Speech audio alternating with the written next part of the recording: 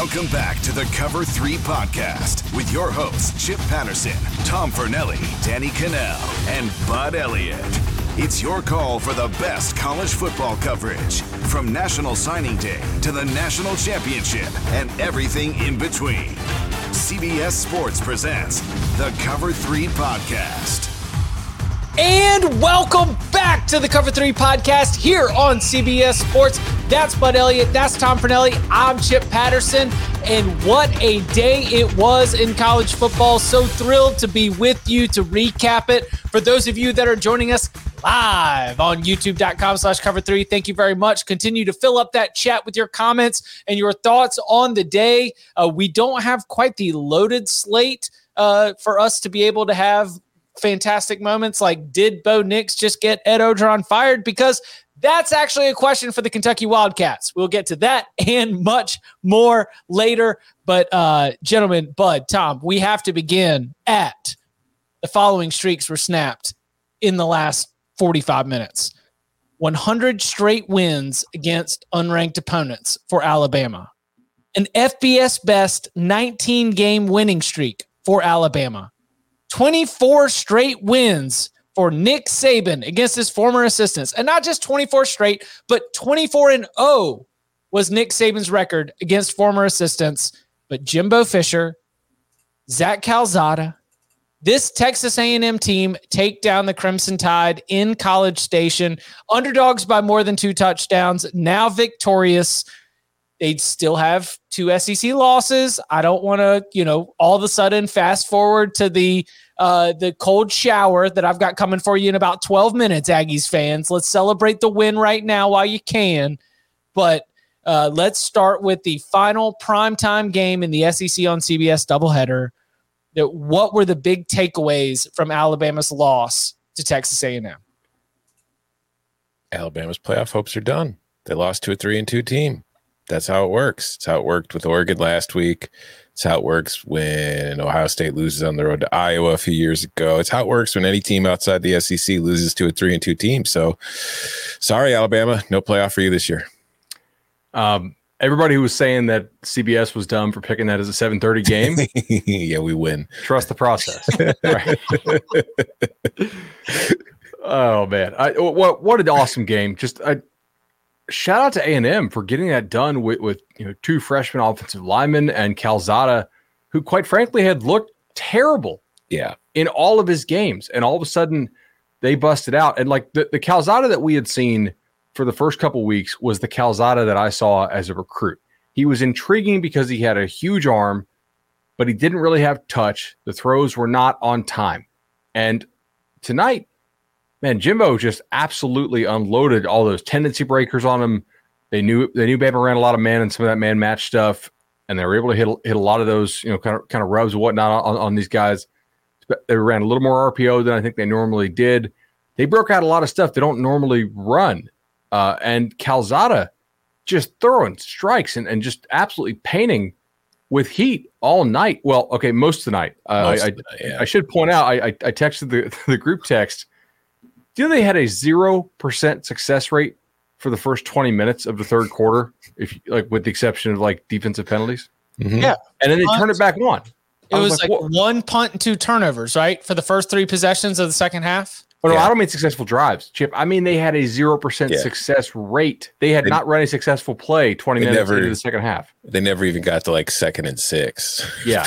And then they turn it right back on after Calzada takes it's a CBS broadcast. After the broadcast crew thought that it might have been a serious hit, serious enough to go to the medical tent, it comes back out there, drives down the field, throws, that was an awesome game. Surprised they didn't have to amputate. I mean, it's just a terrible looking injury. No, it was that was a really, really fun game, but it was also first of all, was Texas A&M sandbagging for this first month and a half of the season on offense, because this is a team that when they had to go to Calzada against freaking Colorado, they could only manage 10 points, and you've watched them in games since, and the offense has just been stodgy and inefficient and just bad. And then all of a sudden tonight, they only had 379 yards of offense, But they put up 41 points on Alabama. And I mean, I locked up the under 16.5 team total for the Aggies. They had that finished by the end of the first quarter. So that was, I mean, if you're Texas A&M, I don't know what the win expectancy of this is going to be looking at the box score right now. It's probably going to be closer to 50-50 than a dominant. Tom. College Ball Data has it at 90.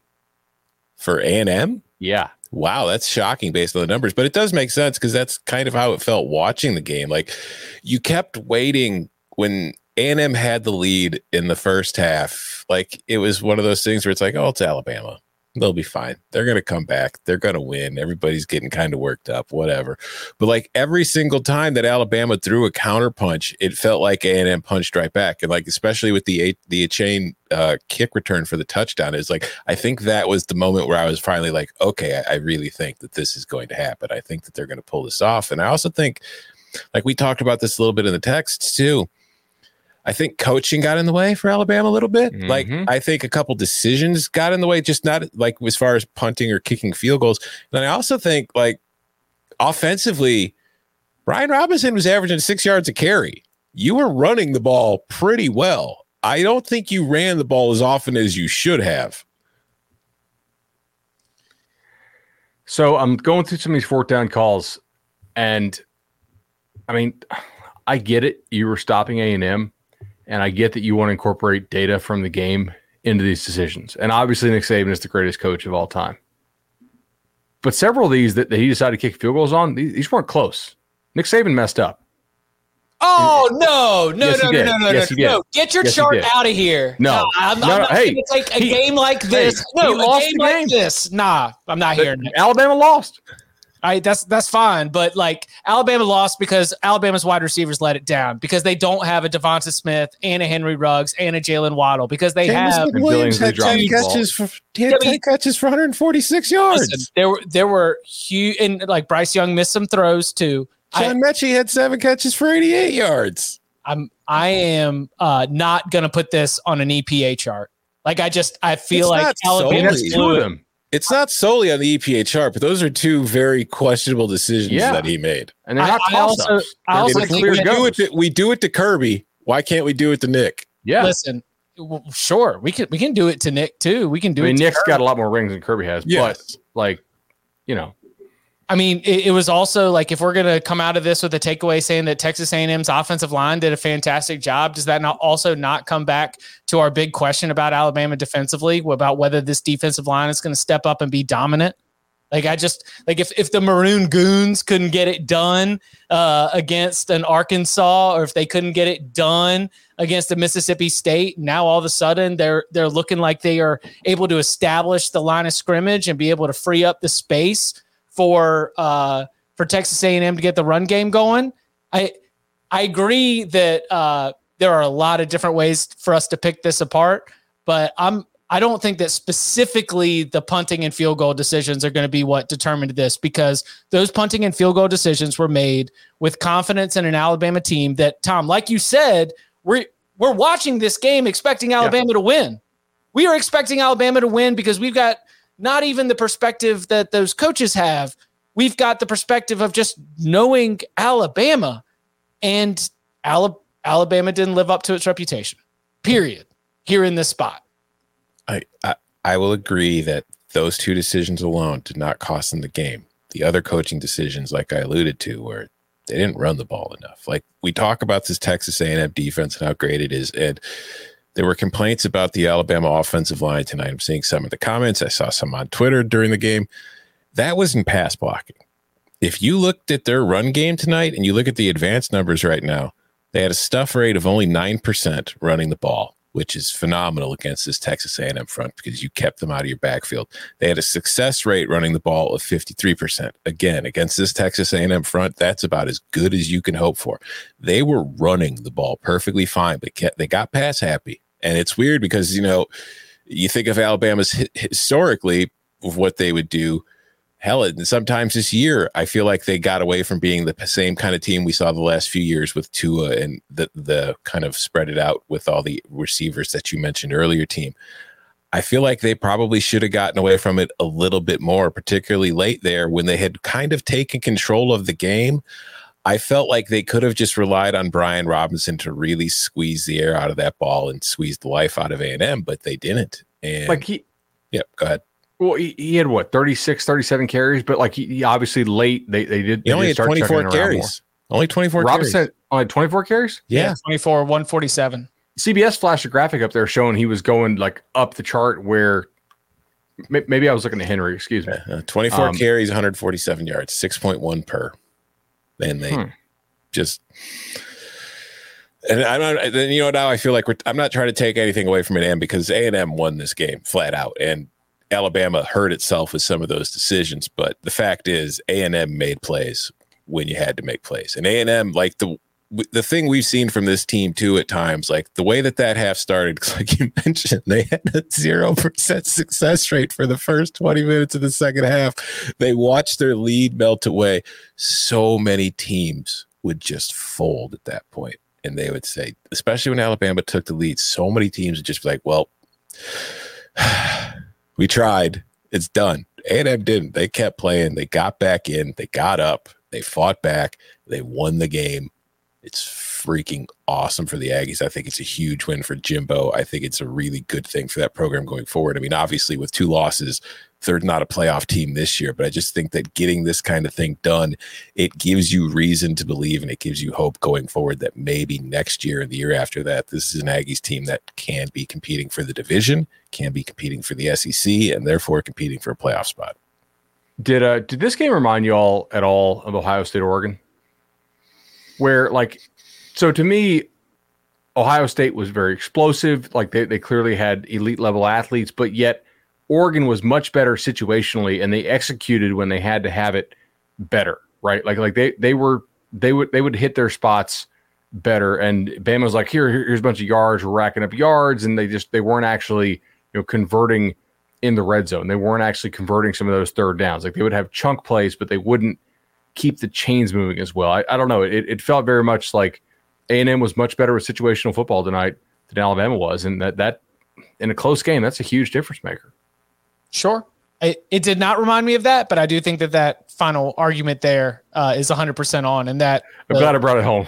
No, you did. I was like, no, I got what you were saying though. Yeah. The way the game played out, right? You can't associate these two squads, with what we're dealing with right there. Okay, so here comes the cold shower. A&M's got 2 losses. Like, what is this mean for Texas? Texas A&M is going to pop up. They were the second team outside of the top 25 in the AP top 25 last week, so they will obviously be in the top 25. I currently have it projected at number 18. I think they could potentially land as high as 16, but that head-to-head loss to Arkansas is going to put a little bit of a cap on your 2-loss ranking, even with a win against Alabama. Jimbo, I think, is my biggest takeaway. You mentioned it. It's a great win for Jimbo. We need to give Jimbo his flowers. He was talking this offseason about how he was going to beat Alabama before Nick Saban retired. And guess what? You gone and did it. But what is the build for this? Like, is this just a singular moment that Texas A&M holds on to and builds for the future? Or do you think that this team that was able to take down a Crimson Tide team that we had penciled in for the college football playoff is going to be able to string this together? And how about this? You think Texas A&M wins out? No. Okay. So, yeah, David Hale had a pretty good stat, right? It's, if you take a look at the record post Jameis, Jimbo and Harbaugh have the exact same record. Like, it's almost identical. Same record against winning teams, same record against Power 5, same overall record, same against ranked, everything. It's almost like within a win of each other. Now, Jimbo just upset the number 1 team in the country and deserves a ton of credit for it, right? Can we see this offense every week? Just 2 weeks ago, we talked about how, like, it's basically never explosive, and they don't hit explosive passes. Tonight they did, and they broke all those tendencies, and they made Calzada look good. If they can focus on scoring points every week and not just time of possession, then yes, I think they absolutely can build on this big time. And they will use this in recruiting huge, especially after what happened in Red River today. But the consistency of scoring points every week is going to be the key. He already recruits the athletes that are freak enough to have really, really good defense on a week-to-week basis. I am challenging Texas A&M right here and now to put up a 50 burger on Mizzou next week. Tennessee, that could happen. Tennessee ran right the hell over Mizzou last week. I think North Texas put up like 30 on them today or something. Texas A&M needs to put up 50 on them next week, or else this was all for naught. We were looking at that Mizzou North Texas game being like, man, Missouri really needs to blow them out. It was like 14-7 midway through the second quarter. Yikes. You mentioned that at Missouri next week for Texas A&M, then home against South Carolina. I'm going to be pretty bold and guess that Texas A&M's 2 games right there against the SEC East will be a win and a win.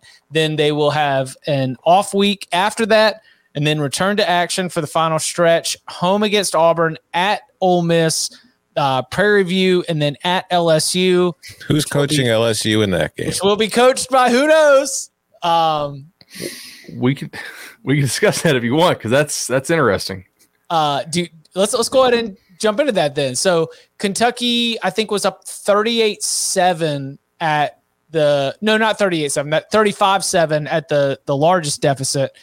Final score is 42-21, a 21-point win for the Wildcats, wire to wire, never a doubt. LSU, Keishawn Butte goes down with an injury here. I think that Tom Fornelli's wish that LSU not lose this game horribly so that Coach O might get fired on Sunday. I'm very worried that we are all going to be here together at youtube.com/cover3 at some point on Sunday, discussing the fact that athletic director Scott Woodward has decided that the LSU football program needs to move on and begin a national search.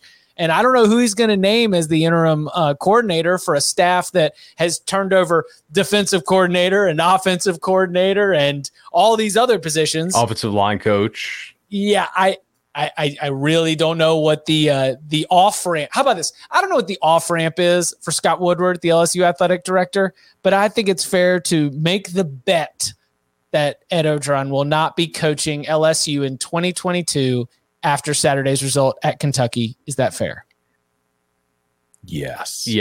But I don't know that they fire him in the season because of what you said. Is there an obvious person to hand this off interim wise? And the answer, I think, is no. Right? Both coordinators are brand new. Offensive line coach is brand new. I don't know what you get from firing him now. It's not like they're going to win more games. I think the case gets more convincing. Like, they really could go 0-5 in this 5-game stretch. They lost tonight to Kentucky. I think we all said we love Kentucky here. And, it's a really bad matchup for LSU. So, but they have other teams coming up that can run the ball on them. They still can't stop the run. They can't run the ball themselves. It's just not working. So that was, first of all, I'm kind of pissed because I'd taken the under 60.5, and that game was like 28-7 after the third quarter, and I lost because all of a sudden LSU decides it's time to start scoring points. But there was a time I flipped that game on in the third quarter, and LSU looked like a team that was just kind of like, whatever. We didn't want to be here. We're done. But then they played well in the fourth quarter. They finished strong, so something happened. Do you want to talk about bad beats? No, yes. Not yet. Okay. No. Okay. Not yet. No. We got some. Listen, you want to talk Red River? Yeah. Okay, we need to hit Red River. But real quickly for LSU, if they decide to let Coach Orgeron continue to be in his current position and lead this team, they play at home against Florida noon next weekend. Then they play at Ole Miss the following weekend. Then they hit the bye, Alabama in Tuscaloosa on November 6th. So Florida, Ole Miss, Alabama, and Arkansas on the other side. The next 4 opponents are all top 25 teams.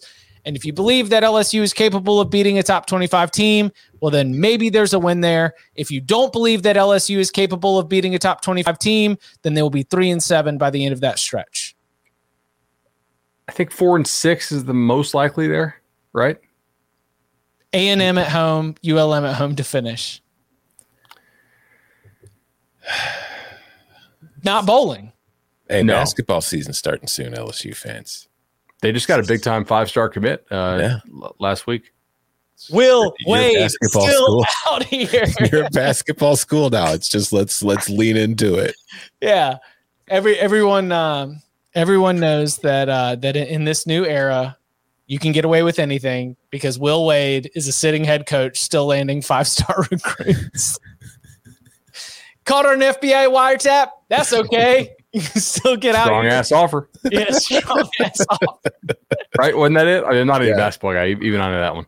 All right. Okay. Let's get into Red River because it was, and this is not an area that is going to be my expertise. I'm going to pitch it to the two of you only for the purposes of seeing if you can better me here. But I had two instances in the 21st century of an Oklahoma-Texas game that I would put in the realm of what we saw today. 2001 and 2008.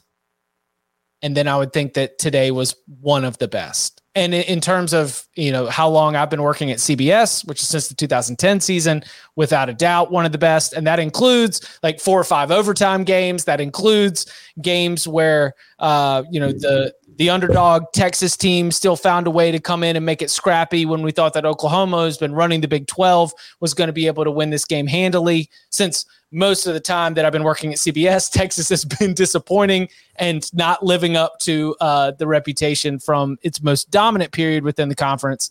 So I feel like the early Texas lead, the change at quarterback, Oklahoma's response, the way that this game finished in the final frames with the walk-off touchdown, I feel more enthused about what Oklahoma can be. I'm appreciative of what this game was, and I don't know how to feel about the Texas Longhorns moving forward. That game was an entire Texas season in 60 minutes. Yeah, I like that. Go on. I mean, they got off to a really hot start. You were proclaiming Texas is back. And then they collapsed at the end and literally lost on a walk-off touchdown or a runoff touchdown when a guy was just trying to get the ball onto the left hashtag where his kicker wanted it. And it was just like, oh, okay, you guys just want to open this lane and let me score, thinking that I can, you're going to have to get the ball back. Sure. Just, yeah. I think that this is a very interesting game as far as where it stands in the pantheon of Red River shootouts. I'd say it's definitely one of the best ones I ever remember. I think for Oklahoma, this is a huge turning point in that I think we saw the beginning of the Caleb Williams era, because I don't see how, like Lincoln Riley said after the game, he doesn't want to make any decisions now about the starting quarterback. He kept Caleb Williams from talking to Holly Rowe after the game, and I'm assuming it was because he didn't want him to have to answer questions about whether he was the starting quarterback now. But I just don't see how you can go back to Spencer Rattler when you had to bench him in this game last year, and then you benched him again this year. And not only did that happen, but it completely sparked the turnaround for your team to come back and win the game. And I think that maybe based on what we saw, like, I think Caleb Williams is far from a finished product, but he's willing to take chances that Spencer Rattler's just not willing to take. Like, he's willing to make things happen. Spencer Rattler hasn't done that. Then on the Texas side, honestly, like, you lost that game, but I feel pretty good about where you're going. I mean, you played well. You just lost an insane game against a good team. So I think one of the things, first of all, I'm not a huge Spencer Rattler fan. I continue to fade quarterback class of 2019 as far as recruiting wise. Just those guys are not the goods. But I do think Oklahoma's offensive line has some issues when it comes to running the football. And one of the things I really like is that Caleb Williams, when you put him in there, he's a thicker dude. And you actually have to honor the QB run game stuff and the 11-man run game. And that to me gives Oklahoma, more of a physical presence. One of the stats that's been floating out there on Twitter, I apologize to whoever ever tweeted this, was talking about their lack of explosiveness on first down this year, which is basically because teams are just not real scared of their run game, and so they basically just drop 8 and let you run the ball if you want. Teams are going to be more scared of this run game now, for sure, if Caleb Williams is involved. He made some really good plays today. Like I had some questions about Caleb Williams as a recruit. Physical talent was not one of them, right? Like, the guy is freaky. Part of it was, okay, sometimes competition level, and then also, like, having a season canceled due to COVID, right? So you didn't really get to see that. But man, he made a bunch of really, really, really huge plays. That 3rd and 19 to Mims, like I know Mims makes a great catch, but that's still a really, really well thrown ball for a 52-yarder. I mean, this 66, 68-yard run Williams had. And I thought what you saw in the second half too was that because of the way Williams forced Texas to defend, Texas was not able to get as much penetration going, and they were not able to knock Oklahoma off schedule as much. Whereas Oklahoma basically kind of just said, screw it, we're going to go after Texas enough. And Texas continued to hit explosive plays, but what they did not continue to do is move the chains. Oklahoma was basically like, all right, we'll give up an explosive, but we're going to trade it for knocking you into 3rd and 19 type situation. And Texas punted a lot more times there in the second half. Texas also blew this by fumbling a kickoff. Like, yes, Worthy came back, and I love Worthy's. Like, come on, that kid's kind of uncoverable for being an 18-year-old. That's like Olympic level speed. But giving Oklahoma a short field there is and stealing a possession is a huge deal, and that really turned that game. I do have a question though for you guys. What happens if Kennedy Brooks gets tackled? That game goes to overtime, right? Like gets tackled at like the he line scored of with like no time left. Oh, yeah, no, I know. Like, he gets tackled at the 7. Yeah, okay, I get you now. Like once he gets going, he's got to score. He's done. I mean, was that Texas they had a timeout? like make him think he could score and then tackle him at the last second? I mean, wait, hold on, Tom. Was that Texas's plan for, I don't know, 49 minutes of the game? Like, we'll just let him score as fast as possible? I thought Texas's tackling was horrible throughout the entire So was game. Oklahoma's for the most part. Yeah, Oklahoma didn't tackle in the first half. Fair. See, I made the comment on Twitter about it. I went full DK. I went Danny Cannell on Twitter because, like everybody was making fun of the defense in this game, like they always do when it comes to Big 12 teams. And yet, like the same people who might be affiliated with the SEC who are making fun of the defenses in this game were talking about how wonderful the Ole Miss Arkansas game was at the very same time. And it's like, why is one bad defense in your eyes and why is one great offense? I can't quite put my fingers on why. Yeah, that was bad defense in Ole Miss Arkansas. Like, yes. I mean, yes. Ole Miss is missing a lot of playmakers. They're missing 2 offensive linemen. That was just terrible defense both sides. Like man, Barry Odom got ripped. Dude's wide open everywhere you looked. Everybody's like, this is just a great game of football. Were people really saying that? Yes. I mean, fun and great game of football are very different. I will say that, like, if you are Barry Odom in the first 7 Ole Miss drives, yes, you gave up 3 touchdowns, but you also had 3 stops, 2 punts and a turnover on downs, and 1 field goal. And the game's 24-24. So Ole Miss has had 7 drives. The game is tied. It's Ole Miss's offense. You've had 3 touchdowns, 3 stops, 1 field goal. I think that at that place, you take that, or is that me being too forgiving to Arkansas and Barry Odom because of preconceived beliefs in where this Arkansas defense is?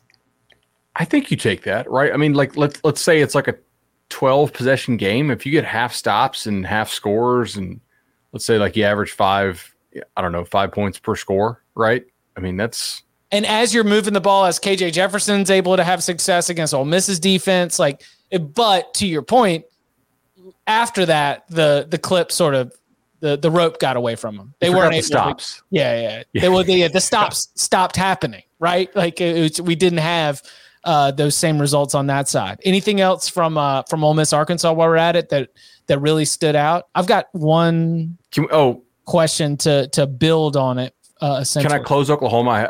I saw a note that I put to myself. Yeah. Those freshman corners are a problem for Oklahoma. Like, I don't know who in the Big 12 is going to be able to take advantage of them throwing the ball, because it's probably not Oak State or Iowa State, given what they have on the outside.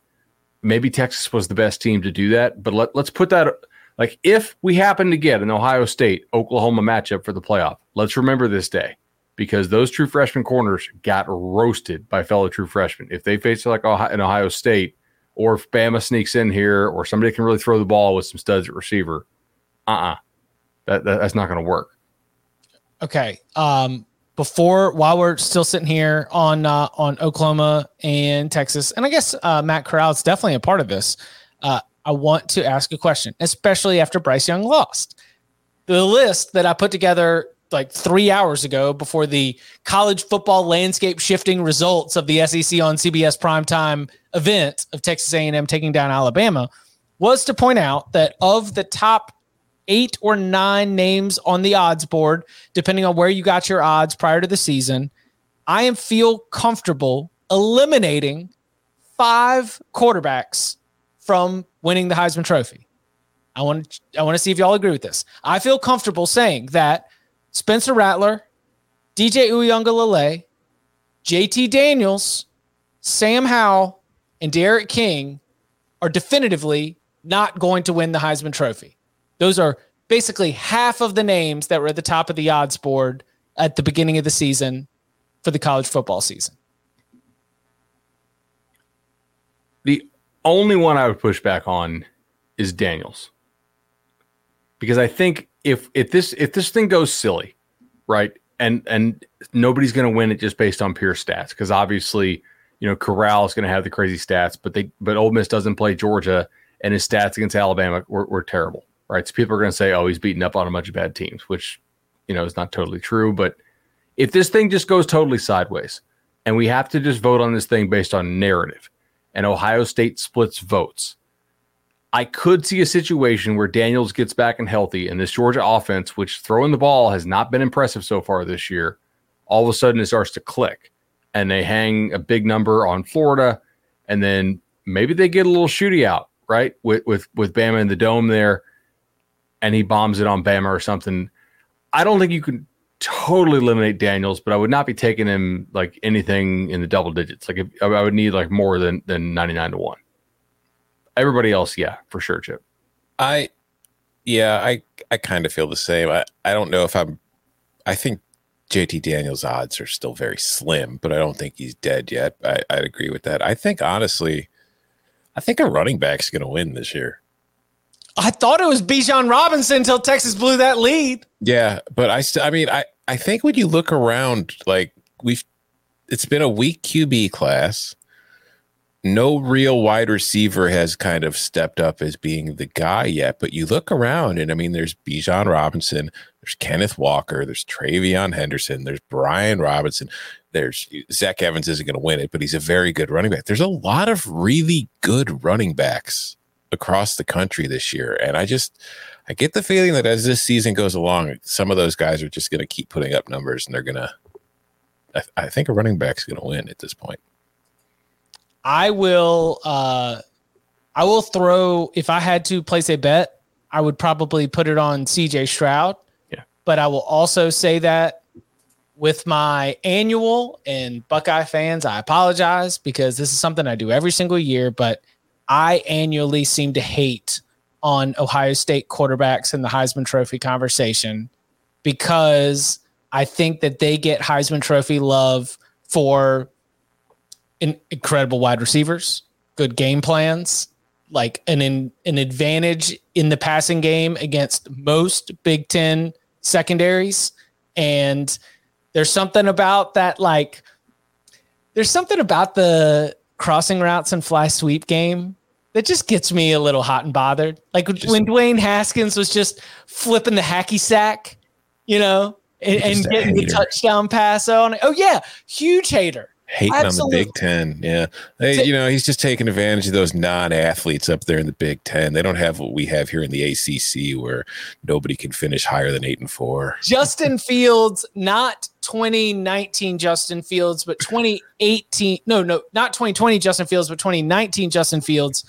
I was looking at Justin Fields' stats, and I think that I saw 7 touchdown passes that were fly sweeps and maybe 5 more that were just crossing routes where the wide receiver went and took it the rest of the way. And I was a hater. And you know what Justin Fields made me do in 2020? He made me eat those words, every single one of them, as he played fantastic, not only throughout the season for the Buckeyes, shortened season, but an undefeated season, and then taking down Clemson. And while Alabama won that national championship game, I think Ohio State was a very worthy runner-up in that season. So I'm I'm going to look at CJ Stroud again. I'm balancing this.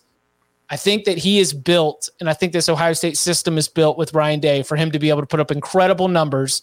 And Tom, you mentioned the running back, the quarterback class is weak. So you think it's going to be a running back? I agree. The quarterback class is weak. I think that's why it might be a quarterback with incredible numbers. And I think CJ Stroud is going to have incredible numbers. Yeah, I'm looking at a book right now where you get him 15-1.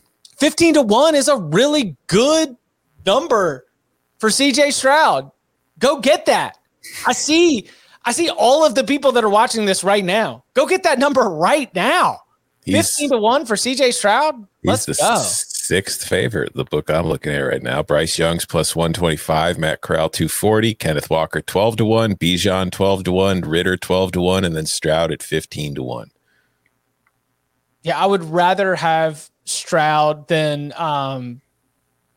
without a doubt. Yep. What about you, Bud? I think Stroud. I'm trying to think through this, right? In some ways, Corral not having to play Georgia is actually quite a bit of a help.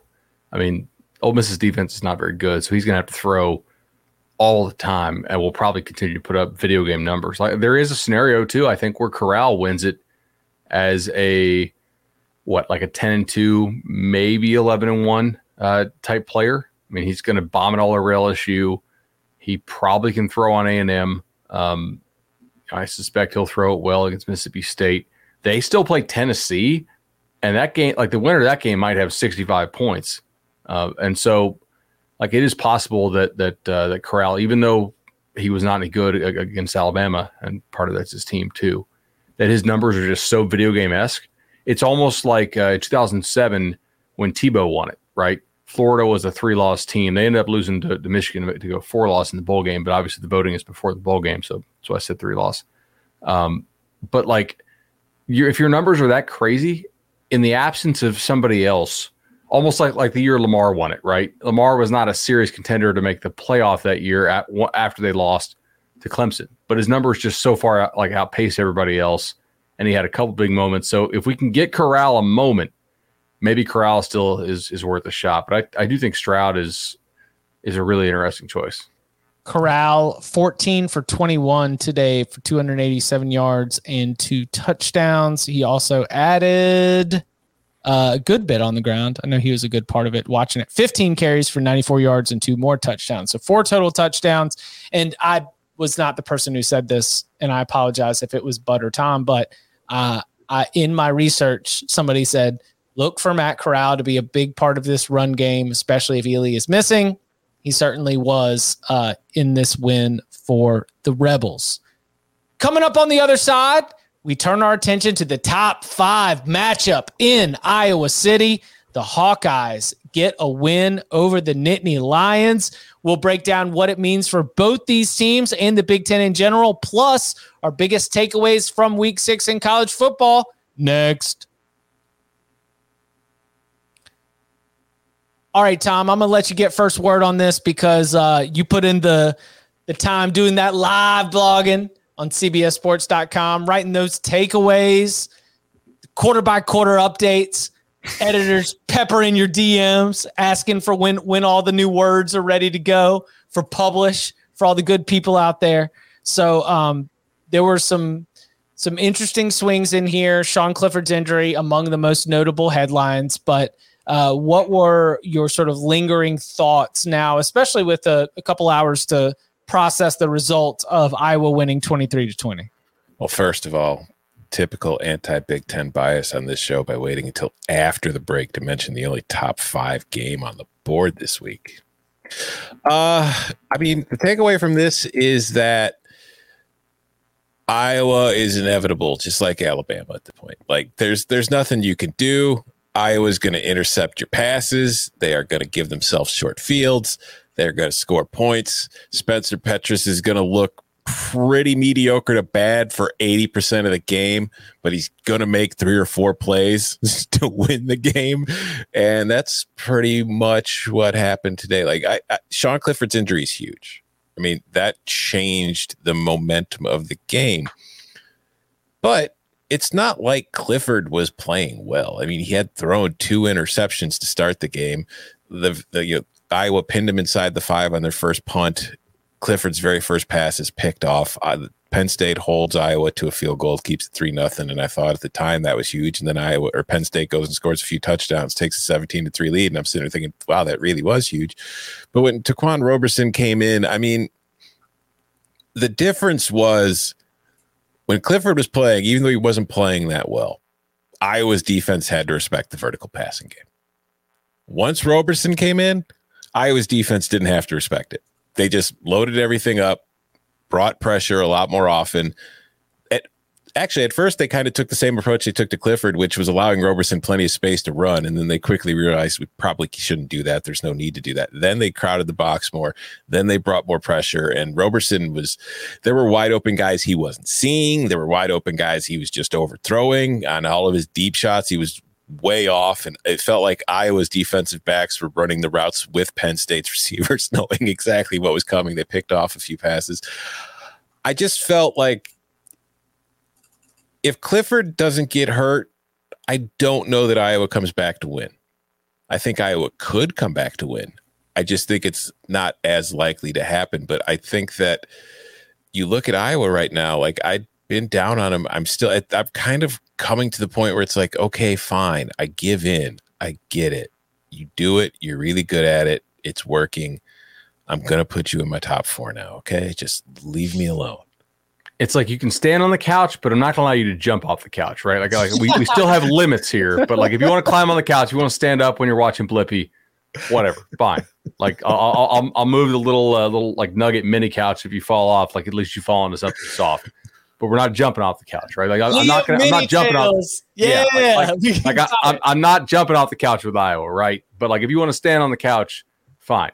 You're good at doing what you do. However, Penn State was 5 of 8 on third down in the first half. They were 0 for 8 in the second half. Obviously, what's the difference? Oh, well, they had their starting quarterback, and then they had a kid who really can't play come in after the starting quarterback Pickett got hurt. I think that was ribs, by the way, according to Twitter. Like, ribs are back. The broadcast never said, but it was definitely something in that kind of, midsection area. Spleen, who knows? There's no real reason to think that Iowa was going to come back if Pickett remained in the game. They were able to hit enough passes to keep Iowa off balance, and they were largely controlling the game. And look at the second half success rate for Penn State. 27% on standard downs, 18% on passing downs in the fourth quarter. Like, I don't totally agree with that, though. Like, you think they were going to come back for real?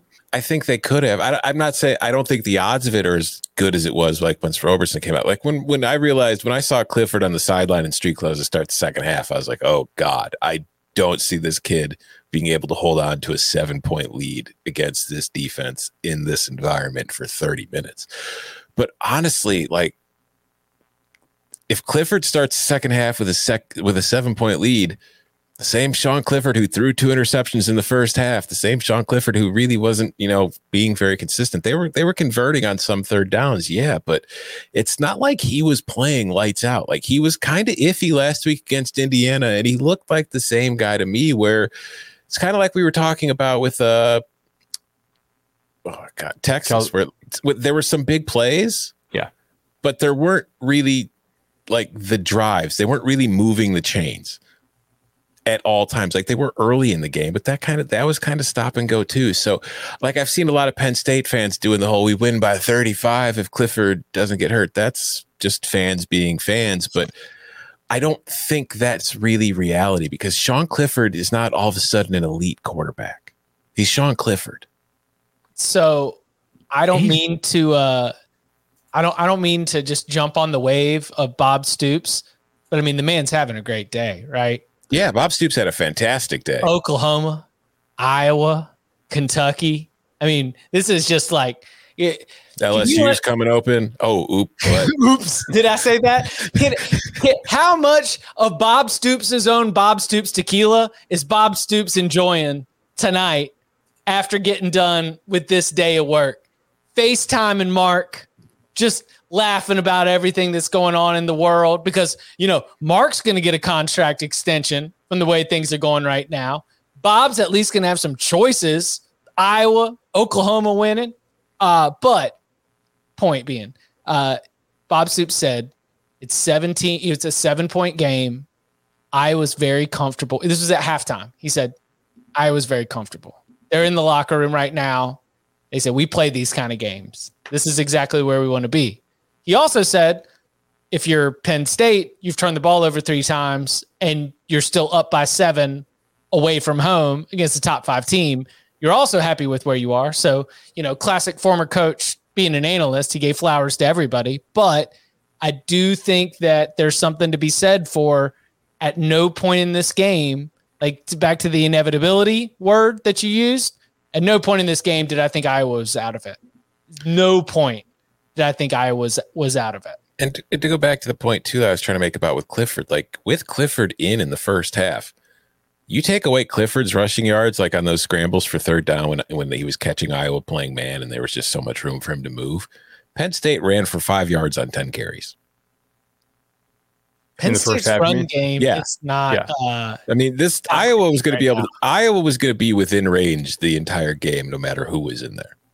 But I'm not really convinced that Iowa turns it around, though. Because would you take Petrus over Clifford? Because I don't think I would. No, I would take Clifford over Petrus. But in that, at home, in that environment, Penn State had 8 false starts.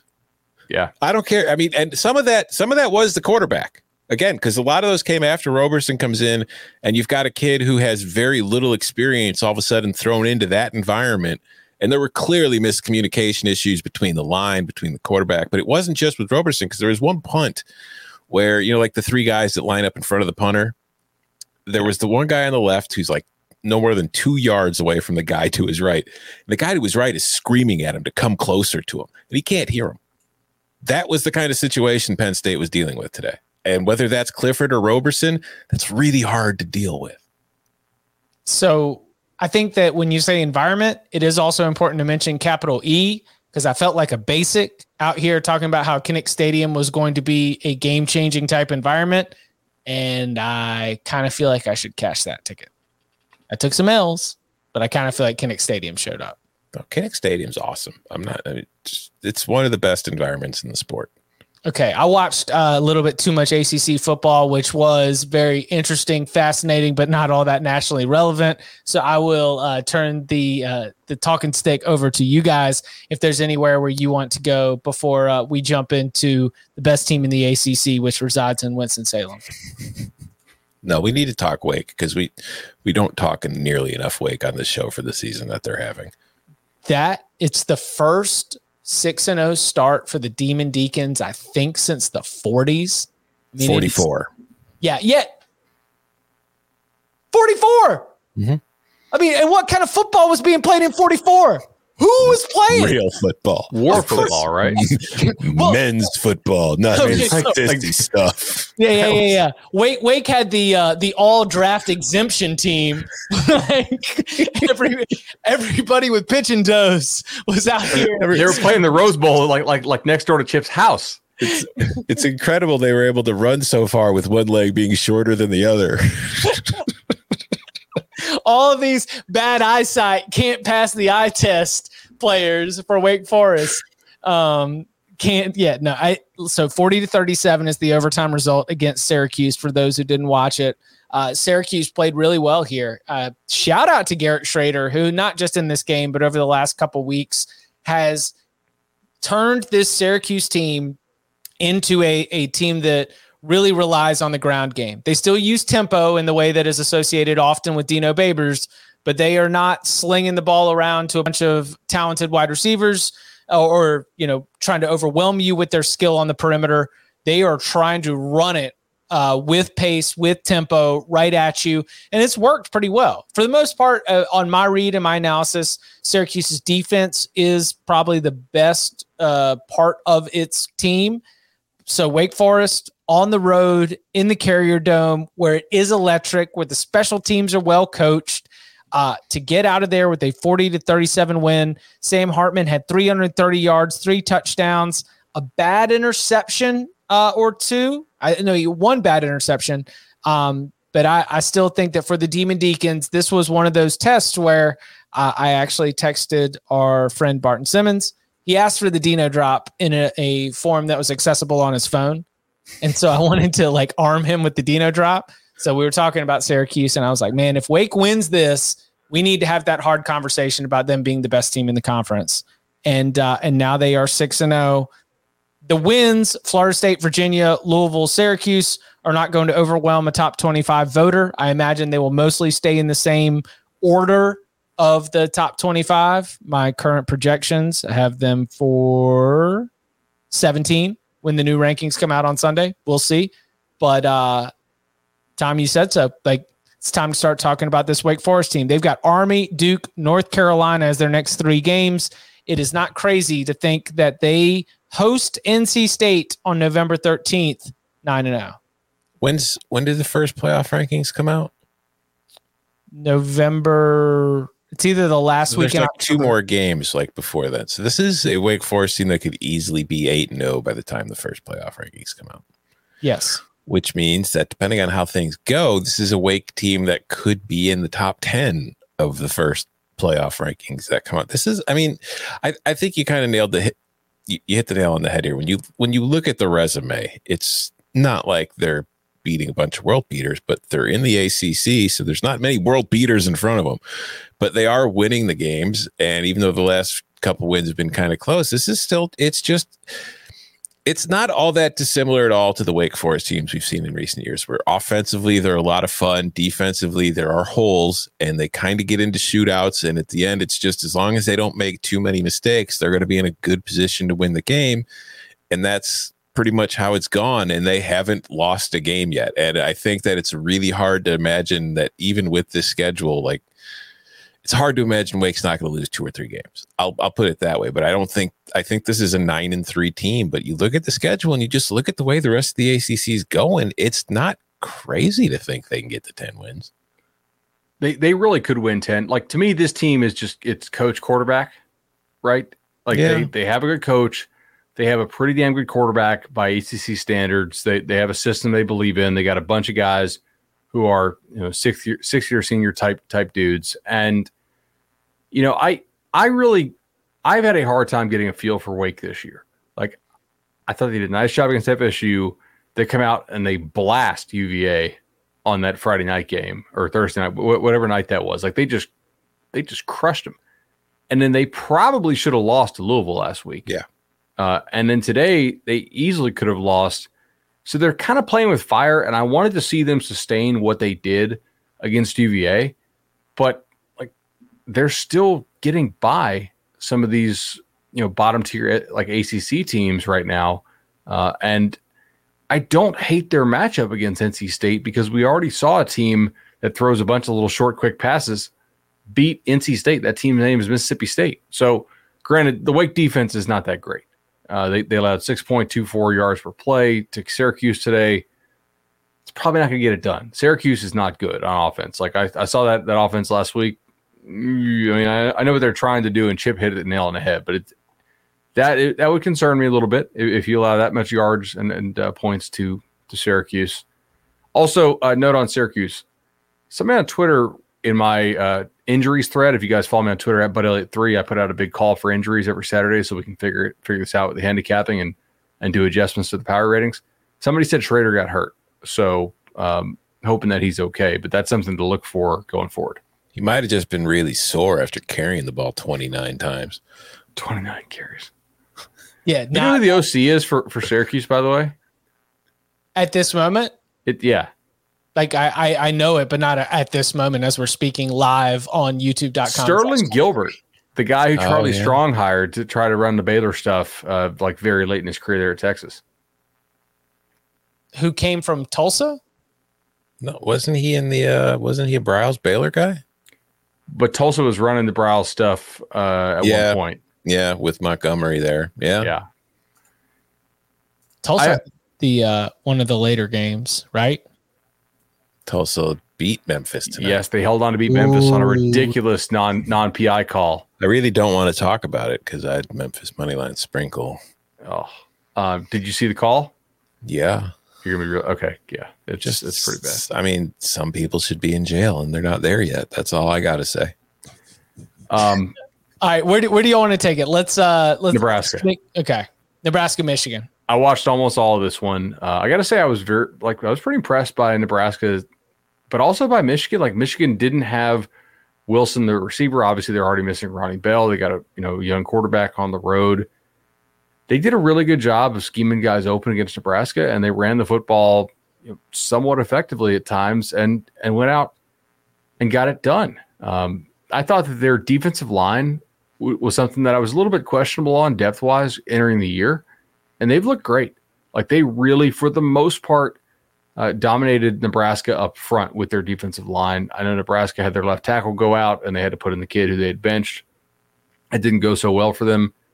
And then in the third quarter, Scott Frost just like, hey, guess what? I'm going to find a way to scheme guys wide the hell open. like you guys just do a bubble screen, but there's no blocker, but there's also no defender. So there's not a problem. It's just a wide open, like, lollipop screen. And they did it 3 times for like 22 points there in the third quarter. Michigan could have lost this game pretty easily. And then Martinez fumbles. Yeah. They have a 3rd and 1, right? Martinez clearly has the first down. He's probably already has 3 or 4 yards. So he's got, like, all he needs to do is kind of get down. And instead he's trying to, like, move the pile, which situational awareness from your veteran quarterback you'd like to have a little bit more of. I do think the right team won this game, though, because Michigan was better, I thought, kind of on a down-to-down basis, like controlling the line of scrimmage. And we'll just see if they could score enough points against some of the better defenses they play. But, like, who knows what happens with Clifford? And do they play Iowa this year? Nope. No. Okay. No, I mean, maybe in Indianapolis. Yeah, it's crystal clear for Iowa from here on out in terms of the Big Ten championship picture. It is a Iowa, it is not as dramatic as the Cincinnati egg in a spoon scenario, but it is very much like a don't screw it up. You just got handed a brand new car. Don't crash it for Iowa to be able to at least get to Indianapolis. I mean, here's the rest of Iowa's schedule. They get Purdue next week. Then they're on a bye, and then they're at Wisconsin, which I don't care. Wisconsin's not great this year. In Camp Randall, that's going to be a tough game. But then it's at Northwestern, Minnesota, and Illinois at home, and then you finish the year at Nebraska. So there are 2 kind of difficult road stops for Iowa, and that Nebraska game is the Friday after Thanksgiving. It's a rivalry. You never know. But as far as this Nebraska-Michigan game, Nebraska had 133 yards of offense in the first half and then had 186 in the third quarter. Like, they just kind of came out and completely looked like a different team to start the second half, and they made this game a lot more interesting than I thought it was going to be based on what I saw in the first half. But it's like a similar story with Nebraska. Like, they're not as bad as you think, but they're still not good enough, like, to be competent. They're just kind of in that purgatory kind of place where it's like, yeah, no, this team can go 6-6, but it's probably going to get there beating 6 bad teams and then losing to 6 teams with a pulse. The magnitude of the errors they make is just astounding. It's every week. And when they make them is incredible. Like that. Okay, I understand kind of roughly like how many points a fumble's worth, right? Iowa accepted. But, like, man, every single time it's like Nebraska's, like, when they fumble, it's worth like 25 points to the opposition. It's crazy. It's always crippling. Like, it has got to be excruciatingly painful to be a Nebraska fan watching like Frost and these guys, because I do, like, Frost had a good game plan, and they came out and they played really hard, and the crowd was super into it, and they are dramatic. Yes. Oh, man. And they had good adjustments. Yes. Again, plus value, like, items for us to assign for a coaching staff whose team otherwise looks poorly coached. Yeah. I don't know how to put it all together. Michigan's schedule, as you mentioned, they play Michigan State on the road on October 30th. They play Penn State on the road on November 13th. And then they welcome Ohio State to Ann Arbor in the last week of the season. Tom, I'll agree with you. The Nebraska game's probably the one, especially the Friday after Thanksgiving, final week of the regular season. I mean, shoot. Division could be locked up, right? Yeah. And then we start talking about, they lost, but they're still in the playoff race, even though we know that Iowa's chances of getting in the playoff are like 20. They will hinge on the Big Ten championship. Yeah. You don't want it to depend on being able to win in Indianapolis against a team, depending on who they face, that might be able to put up points. You know, if it's Michigan, we'll see. Maybe Michigan and Iowa could play a game very suited for each other. Right? Yeah. Nebraska could beat Iowa if Iowa didn't get all those turnovers. Now, granted, I know I'm saying this, and I just said Taylor Martinez always has insane turnovers, so it's not likely. But what if that's the universe balancing itself out? Like that is the turnover, like reckoning, where all of Iowa's turnover luck goes back and then Nebraska's turnover luck turns the other way. And in the end, it meets with Nebraska somehow pulling it off an upset on Friday after Thanksgiving with an 11-0 Iowa team just needing to beat the Huskers to get to the Big Ten. It probably leaves a one-loss Penn State team feeling better about its chances. Or who knows?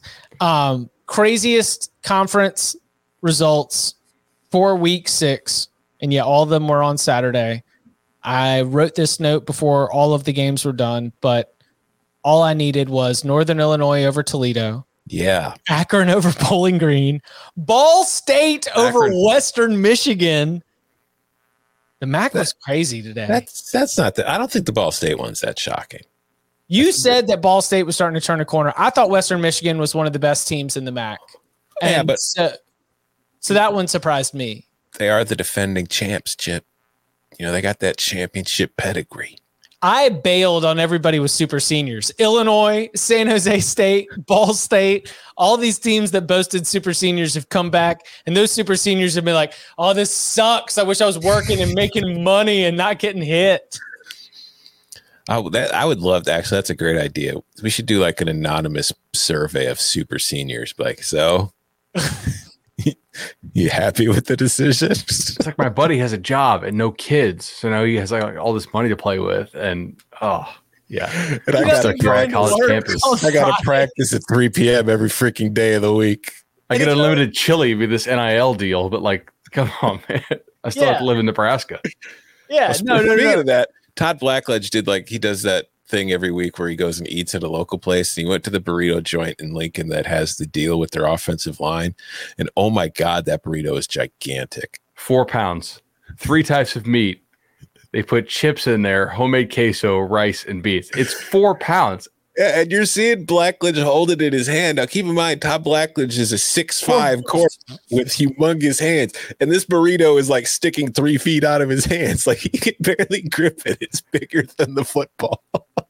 Do you guys like, I'm really glad they do that segment. Like that, I feel like they've been doing that segment since I was in college, and I'm glad they still do it. It's like, it's wholesome. It's cool. It's not like over corporatized ESPN stuff. Like have Todd Blackledge eat ridiculous stuff, like every single broadcast from here to eternity. I'm here for that.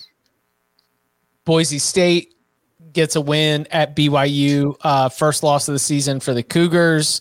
We've got SMU survives against Navy. Tennessee looks awesome.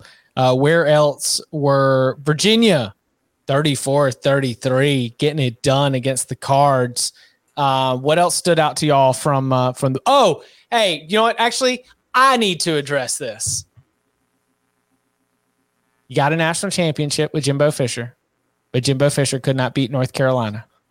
Now Jimbo Fisher's gone, and North Carolina will never beat Florida State. Was it worth it? I mean, seems like we got a decent deal out of it, I guess. I think you got a decent deal out of it, too. You just had to deal with Nick Weiler doing that little tomahawk chop in like 2016 or whatever, running down the sideline in Tallahassee. Oh, my gosh. Yeah, Florida State 35, North Carolina 25. The Tar Heels are... Yeah, but that's our fault. Why is that our... Oh! Yeah, okay.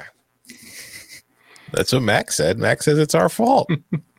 Wait, what did he say? I didn't see the comments. Like a rat poison type comment? No, hold on. It was hold on, better. I'll find it's it. Better.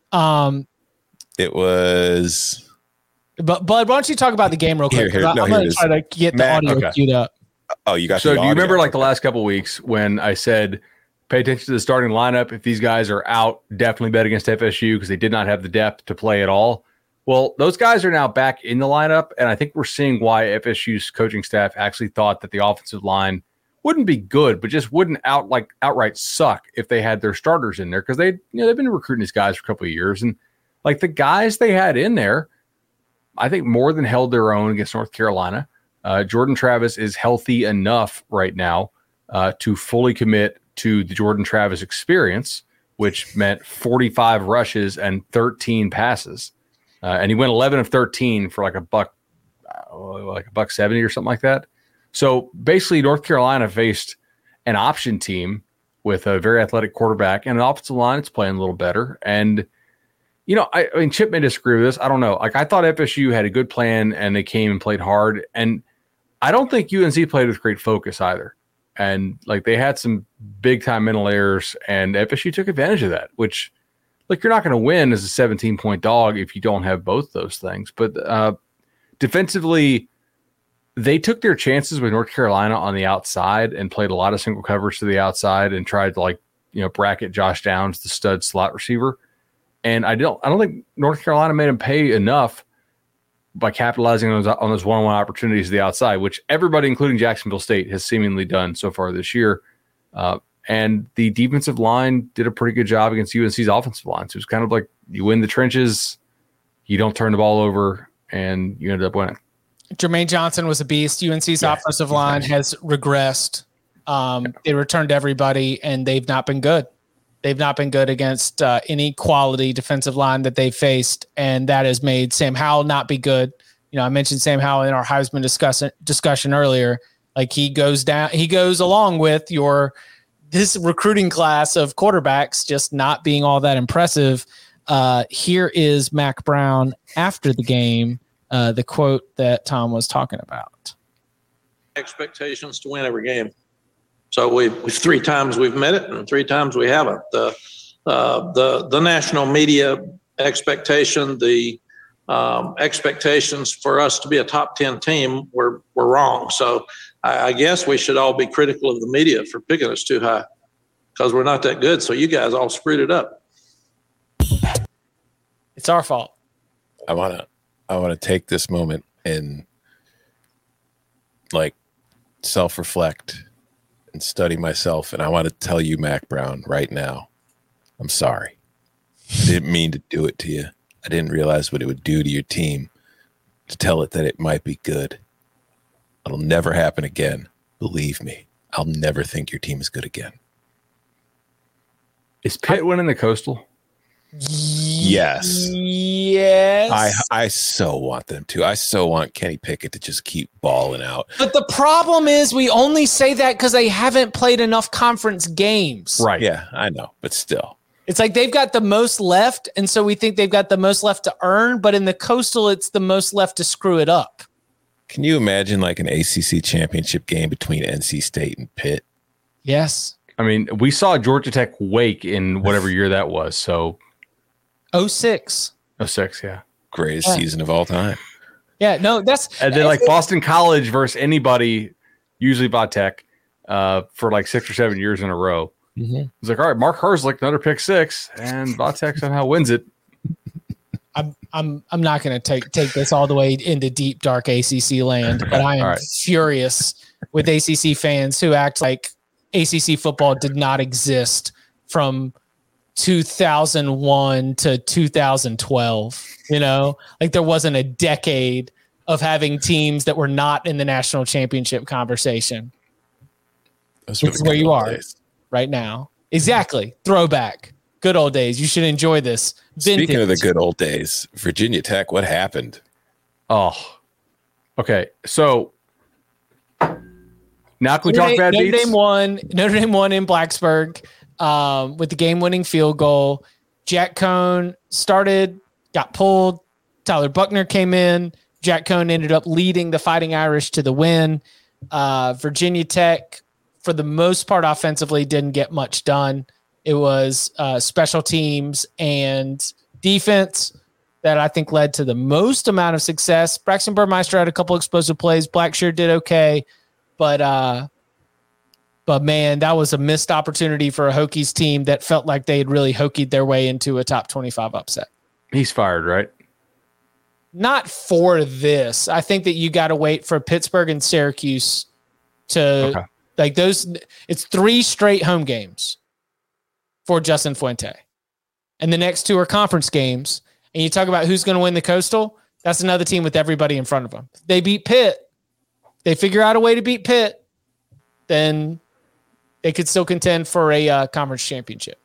If he wins the Coastal but goes 6-6 or 7-5, is that enough? Yes.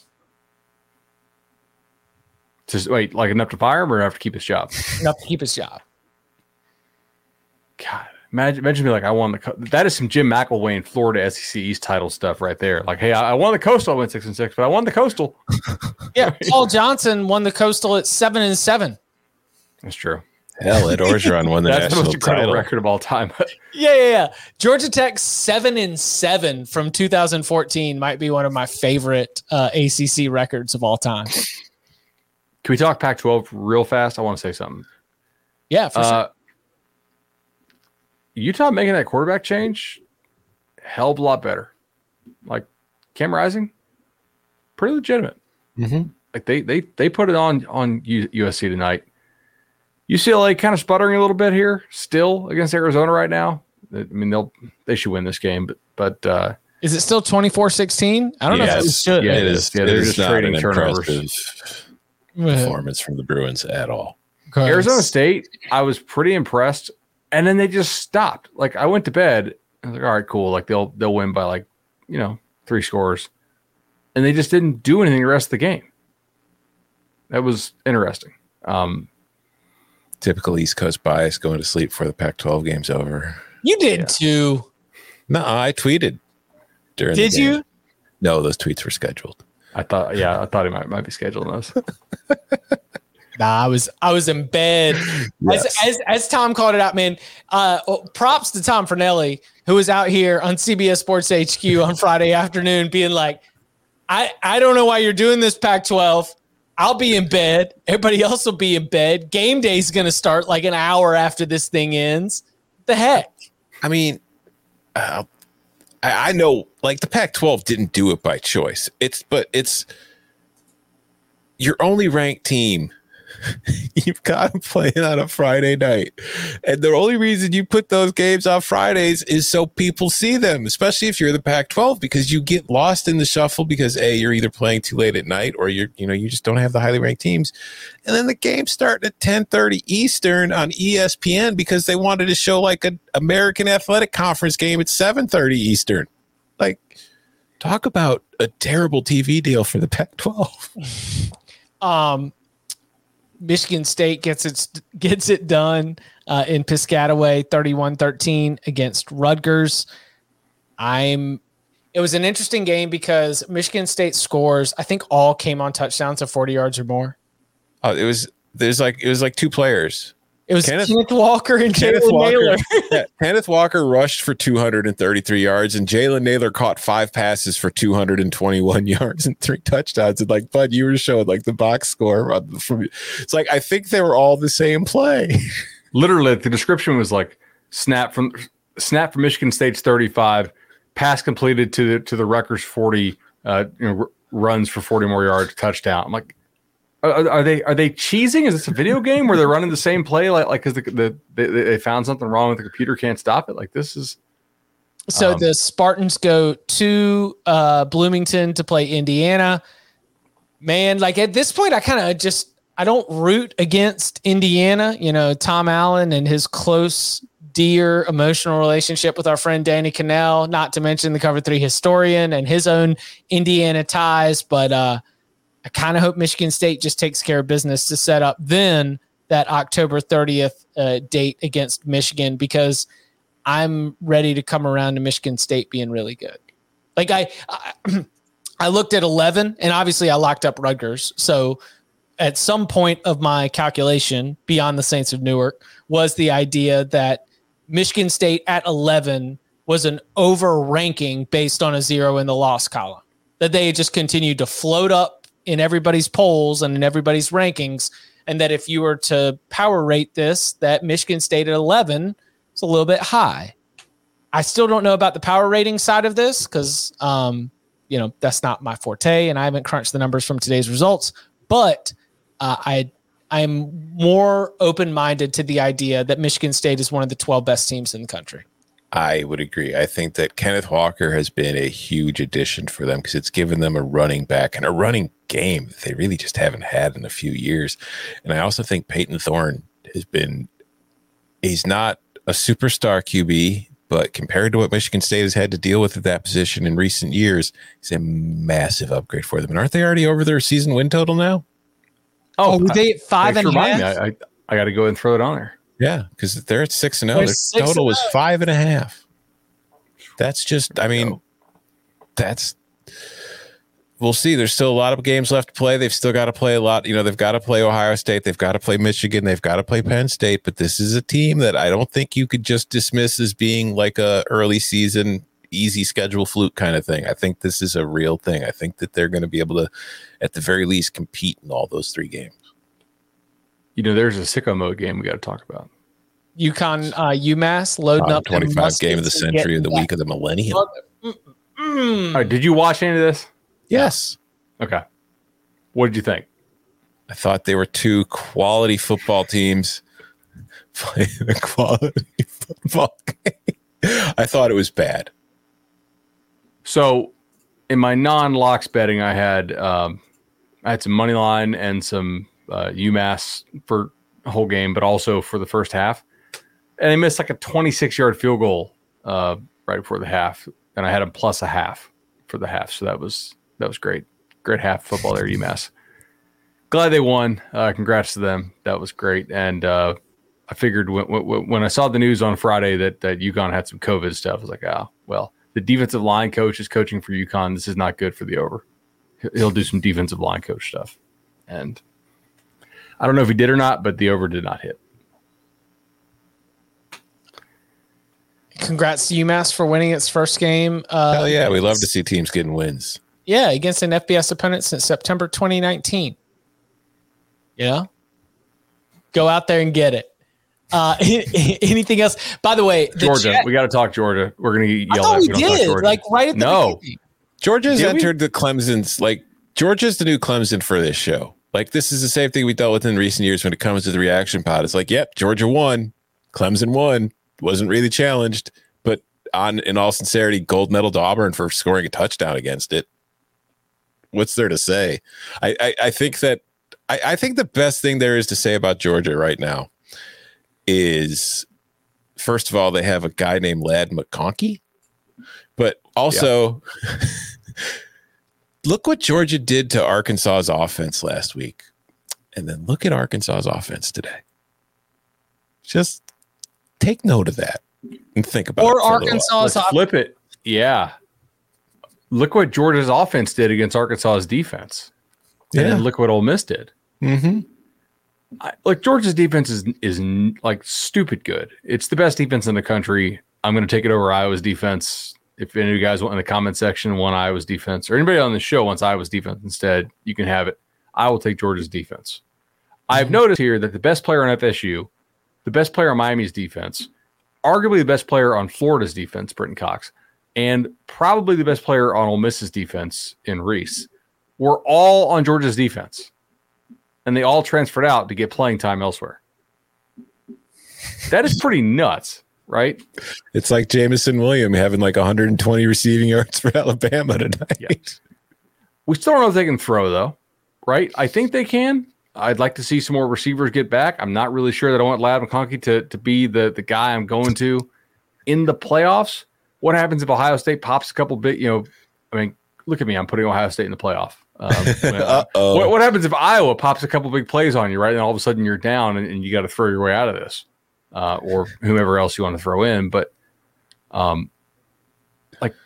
want to see them throw the ball better. I think that'll come later. That defense is absolutely insane. And Bo Nix doing the runaround, loop-de-loop stuff was not quite as effective in this game as it was against LSU. So your most of the players you mentioned, I believe, were front seven, but one was was secondary, right? 2, Tyreek Stevenson, and then Reese, who's kind of like a hybrid backer safety guy. Okay, because Christopher Smith goes down with an injury in this game, and that is okay.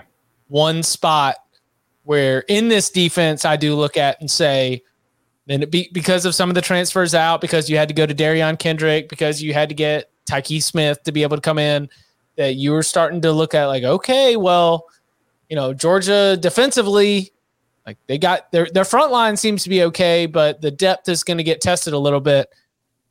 But then I return to Georgia's schedule, as we have for so many of these teams at this point in the season. And I just wonder who's going to expose that, especially given the dominance that we've seen from the front of Georgia's defense.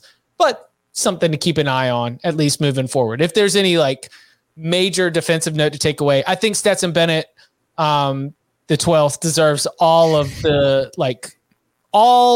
the praise for the development that he has had, not only throughout the context of his career, including, the JUCO stop, coming all the way back, doing the walk on, what we saw from him last year at the beginning of the season, and all the way to what he's done so far. I mean, he was making some downfield throws against an Auburn secondary that I think is pretty good. And it is. I don't think that Georgia's wide receivers are the caliber where they are winning all those one-on-one matchups and making it easy. I thought that Bennett stepped up and made some killer throws, and that's a really, really good sign. It's encouraging for Todd Monken. It's encouraging for Kirby Smart because, again, like we saw, Daniels was available, but it goes back to a point that you made, Bud, that I've tried to continue on in this conversation, which is, look, this is an injury where you don't want to risk further injury. And so if Stetson Bennett's getting it done, then let him roll. He's a throwback to like last decade quarterbacks on elite teams. The game manager lives on. Do you believe, I don't know, maybe this is a whole nother topic for an entire podcast, not at 1:30 a.m. on the East Coast, but like, is this the season of defenses? No. Wide receiver still the luxury position? It's the season of all the elite quarterbacks went to the NFL. Oh. Georgia's the only elite defense. Iowa's up there as far as making plays, but I think talent-wise and production-wise, Georgia's the only elite defense. I went down a rabbit hole today on Twitter of Houston Texans fans who found all my tweets about how the 2019 quarterback class sucks. And they're like, of course, right? Every year we get the number 1 pick. We end up getting some quarterback that like totally sucks. I'm like, well,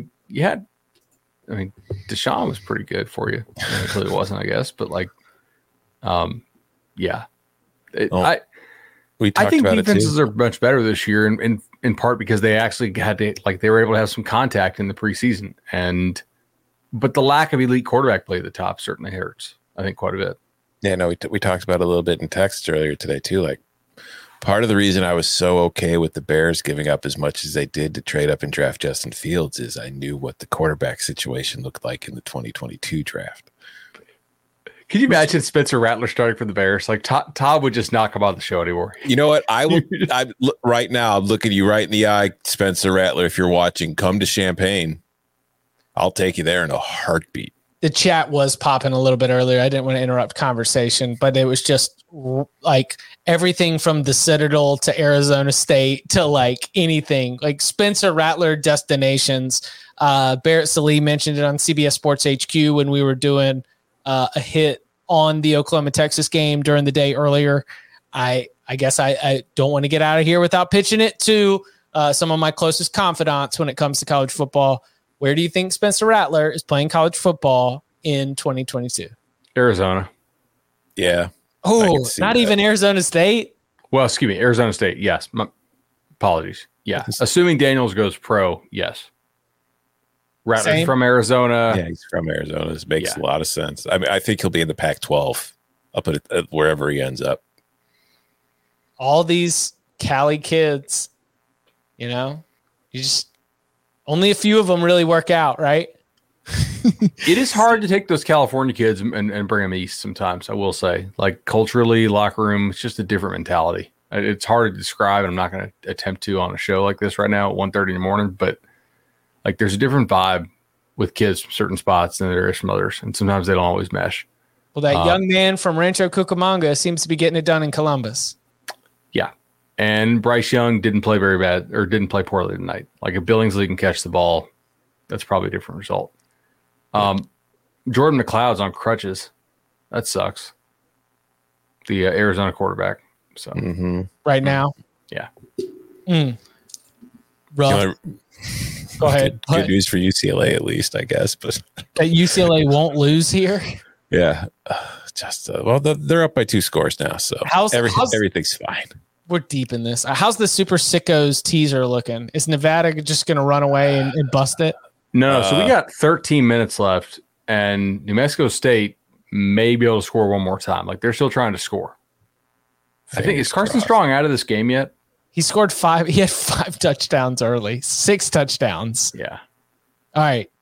So we still got some time to see if New Mexico State. The Lobos covered their half of the Sicko teaser, but we need the Aggies to get another score here. We need one more score from the Aggies. That's where we're going to turn our attention for the remainder of this college football evening.